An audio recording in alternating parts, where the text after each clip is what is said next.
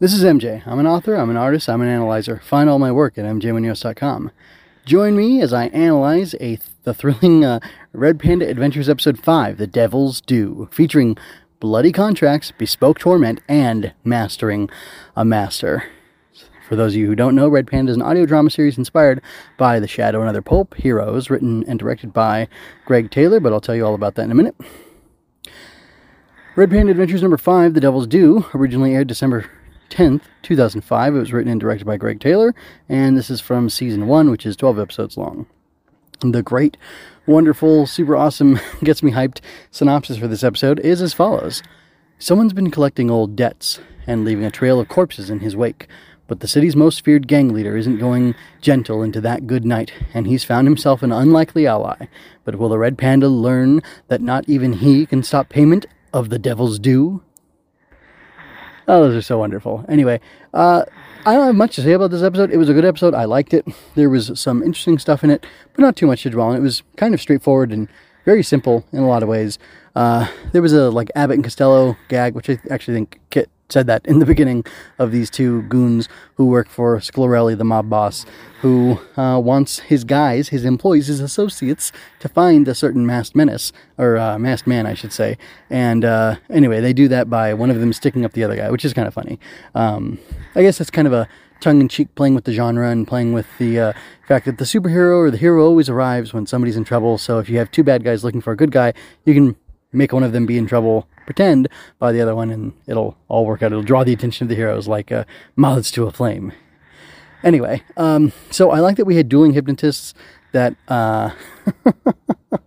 we had the scared mob boss, and then that in Kit's delusion of bliss, that she was laying down, looking up the Red Panda, and I wonder what that delusion could have been referring to. But since this is a, I guess a G-rated show to PG-rated show, I won't say, but everybody who knows. But anyway, so the idea of these dueling hypnotists is really cool. I like that Red Panda learned hypnotism, and it's not a power that only he has, and we get to see that, not the first episode, but 5 episodes in, he's dealing with somebody else who has great hypnotic powers, and the shared understanding and the shared history and the fact that they're both master hypnotists in their own rights, it makes it an interesting battle, makes it an interesting duel. And Red Panda brings up this idea that it's easier to it's easier to set a hypnotic suggestion to somebody when they're already predisposed to believe that. So a great illustration of that was that when Nick Diablos went to go hit Sclerelli, the room was dark and the chair was turned away so that when Diablos entered the room, he was looking at the back of the chair, and he told Sclerelli to turn around, and I guess it sounded exactly like Sclerelli. It was Christopher Mott who plays the voice of, Jack Justice from Black Jack Justice, and does a bunch of voices here on Red Panda Adventures. But, in the story, it was because Red Panda was using a hypnotic suggestion to, I guess, disguise his voice as Sclerelli's, and Diablos believed that. And that makes sense that he'd be able to, because it was something that he wanted to believe. So if you want to believe in something, even if you know it's not true, you can be more easily suggested or hypnotized into believing that, and then perceiving that, which is pretty cool. I did like that a lot. Let me see. So, yeah, it was cool that Sclerelli went to Red Panda for assistance, and that he offered to turn himself in. And then by the end of the episode, we learned that he was not actually sincere in that, and he was trying to flee. But at least he, tried his best. So I think that's pretty cool. And I just like that he was so scared of Diablos that he went and turned to, somebody who he could count on to thwart this guy's plan, because he's been so effective at thwarting so much of the mob business before. And maybe it was even an enemy of my enemy is my friend type thing, where he thought, well, maybe these two will kill each other and I'll be free from them somehow, especially since he was looking to flee the country anyway. I thought that was a fun detail. And then, I won't talk about Kit's delusion of bliss, but it's just kind of funny. So if you didn't get it by this point in listening to the show, Kit is romantically interested in Red Panda, and we'll leave it at that. something I did think was odd was that the first guy to die, he was in a locked room. He tormented, or, Diablos cast him into the shadow realm where he'd be tormented forever. In his mind, he did that to him. By the way, if you don't know what that is, that's kind of funny. Anyway, the idea that he was able to infiltrate the room, that he was able to, conceal himself, that he was able to, do all these different things, I buy and I accept. But the fact that he was able to get out of the room with it locked doesn't really make sense to me unless he mind controlled that particular victim to lock the door behind him, and then that was it, and then he let him fall into his catatonic state. But that doesn't really make sense. That's not what was suggested or said at all, but it could be the case. It's just, it deepens the horror and the terror of the incident, and it makes the power of the devil that Nick Diablo supposedly had even more terrifying, because how is he able to get, he got into the room when it was locked, and he got out with it being locked, so that adds to the air of mystery and his supernatural powers to help everybody continue to believe in the hypnotic suggestion. Moving on. So yeah, Nick Diablos is a master hypnotist of some sort. We don't know where he learned this. He's known this technique and this. Wow, well, that's really interesting. I hadn't thought about that. He's had this ability for over 20 years. So probably 23 years or maybe 22.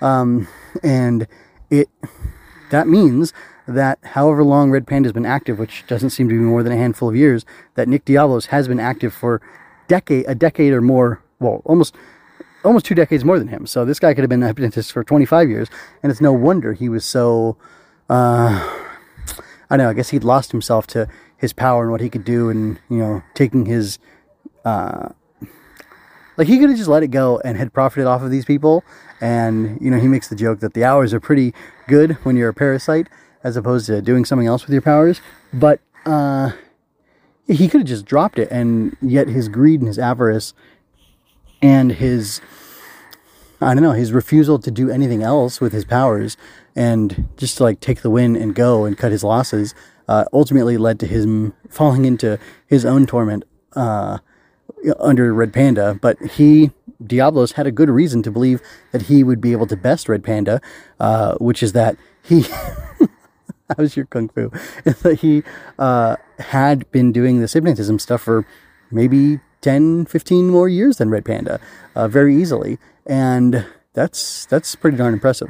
So, and that also kind of raises the threat of Diablos, because look at how much more experienced he is with this stuff than Red Panda is. And, I mean, yeah, there's no indication that Red Panda has been doing this for 10 years. So, even he's been a master hypnotist for double the time that Red Panda has been. And that's pretty impressive. So, yeah, that's pretty impressive. And then I think his plan is cool. Obviously, it's bad and it's wrong to extort people like that. But boosting these people's confidence, belief in themselves, and using their, just basically giving them a big pep talk and then extorting them for that. That's pretty clever planning. It's good work if you can get it. Immoral work, but good work. And last note, I just think it's interesting that 22 years is the length that supposedly in at least this Red Panda universe, if not in the real world, is the length of time that a hypnotic suggestion can work. And I'm not going to look into it and research it to find out if that's true or not, because I'm sure the claims are dubious either way. But it's just an interesting idea, and it does show how studied Red Panda is. Whoever he learned hypnotism from either taught him that, or because he's so interested in diversifying his knowledge and making sure that he knows as much as he can about things so that he can be prepared for everything, like a Batman type character, that he would have researched and discovered that truth about the efficacy and the length of time that hypnosis has worked for people. So anyway, once again, that was really cool. Great detail. And I don't know, it's a good show. Lots of fun. Not much more to say about this episode, because like I said, it was pretty good and pretty interesting and lots of fun. And I mean, there wasn't really much to complain about, and there weren't too many extra things to delve into. So with that, I'm going to go ahead and get out of here. Before I do, I'm going to suggest that you go over to mjmunoz.com and check out all the other stuff I have there. I have a podcast page linked in the show notes that will take you to all my other podcasts if you want to discover what I'm working on besides the Red Panda reports and my coverage of Red Panda adventures. And I have pulp-inspired heroes that I'm working on in my own superhero universe. And before I get to those, I'm going to finish writing my children's picture books inspired by stuff like Godzilla and I guess you could say like Power Rangers and Digimon and things like that. So I've got a wide set of interests, and I continue to work on them all because it makes me happy, and I'm hoping to turn myself into a full-time storyteller with these things. So anyway, I encourage you to check all that out, and that's all I have to say for now. This is MJ signing out.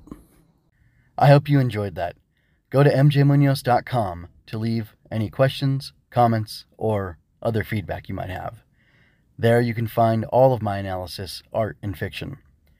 I cover books, tokusatsu, comic books, anime, and more. Look around. You're sure to find something else that you'll enjoy as well. This has been a Story Over Everything production.